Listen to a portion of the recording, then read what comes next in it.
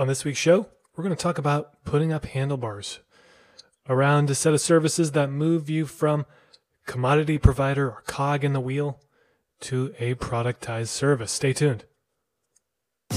Welcome to Experimental. I'm your host, Justin Wise, a pastor turned business consultant for growth-minded entrepreneurs and experts. It's my mission to help you time travel into your preferred future, find the highest and best use of your time, and build a business chock full of profit so you can design the life and business you want. If you want to hear how other experts and leaders are using creativity and experimentation to grow their businesses, this is the show for you. I'm going to start this week's show off with a question. Let me ask you, do you ever feel like your clients see you as a cog in the wheel? Okay? Replaceable, interchangeable with someone else who does what you do. I know for some time back when we were doing in the full service agency days, that was the case. We would hear that all the time. Hey, we're going to go with so-and-so Johnny Q down the street because he does what you do, but he does it cheaper. And that was crushing. That was painful to get those calls, but it was, looking back on it, unavoidable and totally predictable. I'll give you another example. Years ago, I had a bank as a client, small local bank, and working with them was probably one of the biggest challenges of my career because, they believed that their values, and those values were service, loyalty, integrity, honesty. Those values could be swapped out for any small bank on the planet. There was nothing distinct about them. There was nothing unique about them. And this was part of the problem. And I'll give you a spoiler alert. It wasn't enough to distinguish this client of mine from any other small bank in the city. And they were getting crushed, absolutely crushed by the competition and couldn't figure out why. It's because they were boring. They were bland. They sounded like every other small bank on the planet.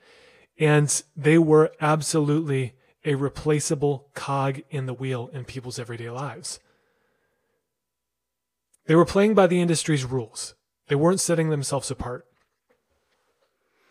And I want to give you some insight here. When a client sees you as replaceable, when a client sees you as a cog in the wheel, or use customer if you'd like, here's what's going to happen.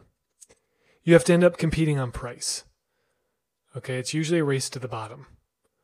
Or in the example of my bank client, we have the highest rates. Well, nobody really cares. So you have to compete on price. It's way more difficult to establish a relational connection with your client. Let me ask you, do you have a relational connection with the headlight in your car? No, of course you don't. And if you do, you've got problems. Because the headlight in your car, the headlamp in your car, and the only reason I'm thinking about that is because I just replaced my own headlamp. I know, really stretching the bounds of my abilities here. But that headlamp was totally replaceable. I bought a new one, it burned out, I bought a new one off Amazon, I took the old one out, threw it away, put the new one in. Guess what's going to happen the next time the headlamp burns out? Same exact process. Won't even think twice about throwing it in the trash. And on a different level, that's exactly what happens when you don't distinguish yourself. When you don't do what I call put handlebars on your business. The last thing that happens is you're completely, totally, unavoidably forgettable. I'm not sitting here thinking to myself, man, that was such a great headlamp. That headlamp was so awesome. It shined so bright. It did exactly what I needed it to do. And I'm going to walk you through something very simple that we do almost initially with our clients on the consulting side. We have them put handlebars around their offer. And what that basically means is, let's say you offer a bunch of different services. Putting handlebars around your business means that you give your potential clients a very simple, easy access point. And you might say to them, hey, I know you want service A and service B, and you want this thing over here and that thing over there. See, your client doesn't know this, but they're seeing your business as a buffet, as Gordon Ramsay would say. They see your business as a place that they can go into and pick and choose whatever they want. And for a long, long time, that worked, but it doesn't work anymore. And so putting handlebars on your business says, hey, potential client, hey, Mr. Lead, hey, Mr. Prospect. I know that in other businesses that you may have worked with in the past, they may have shoved a tray in your hands when you first started working with them and said, hey, pick from our beautiful bounty. But I don't do that here. I don't do that here. I don't want to put that stress on your plate. So let me put handlebars on what it looks like to work with us here. Let me put handlebars for you to easily grab so you can see what it looks like to work with us here. And so I can steer you and guide you through this curated process. And you can say, here's step 1. This is where we start. We don't go over to station 4 or station 7 or station 10. We start at station 1. And then when we're done with station 1, we move to station 2. And then when we're done with station 2, we move to station 3. It is a curated step-by-step journey that you're leading the client through. Now, if you do this and you're anything like our consultant clients, here's what's going to happen.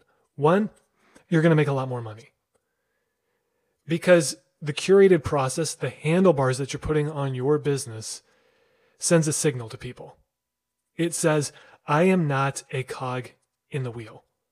I am not replaceable. I have thought through this. Here is my curated process. Take it or leave it. And you're going to get people who want the buffet. And that's cool if they want the buffet. But you're not a buffet. You're fine dining. And if they want the buffet, man, I love me a good buffet. But when I go to a buffet restaurant, I'm not thinking to myself, this better be the best meal I've ever had. I mean, you're scooping food out of trays with a ladle. How good could it be? No, you're not a buffet. You're saying, listen, I've put thought into this process. I've curated this process. This is exactly where you need to go. And the people who say yes to your handlebars, they're not only going to get a higher level experience, but number 1, the trust level that you build with them is going to skyrocket. Where you deliver on station 1, or let's say, to use the analogy and stretch it a little bit further, when you deliver on the appetizer, they're going to say, man, that was delicious. What's the entree? And it's going to be making the sale for your main services that much easier. And when they have the entree, they're going to be way more apt to say, that was delicious, where's dessert? And after dessert, they're going to say, man, that was fantastic. What are your after dinner drinks? What do those look like? And the difference in a bill, I went to Gordon Ramsay's restaurant in New York City once before it closed down. And the difference in the bill between a buffet and a bill at the Gordon Ramsay restaurant is staggering. And it's not for everyone. And that's cool. But the experience I had was 10 times better than what I would have had at a buffet. And so when we walk clients through putting handlebars on their business, we say, what's the service that people need to start with? And usually it's a service that has a start date and an end date. It gives you the ability to demonstrate credibility and produce results for your client. More importantly, it gets them paying. Second step is usually some sort of longer-term project or retainer-based services. Third step is usually long-term retainer-based services. And once you get that rhythm down, once you get those handlebars in place, you're going to get a lot more no's from potential clients, but the yeses that you do get are way more valuable, way more helpful, way more fun to work with, and the relationships go much, much deeper. Thanks for tuning in to today's episode of Experimental. If you want to support the show, please rate and review us on iTunes. As small as it might seem, it does wonders to grow the reach of this podcast and reach more entrepreneurs like you with the mission of this show. If you're interested in learning more about the work I do, head on over to starttheexperiment.com. Starttheexperiment.com and take a look at some of the client success stories on the page. Until the next episode of Experimental, thanks for listening.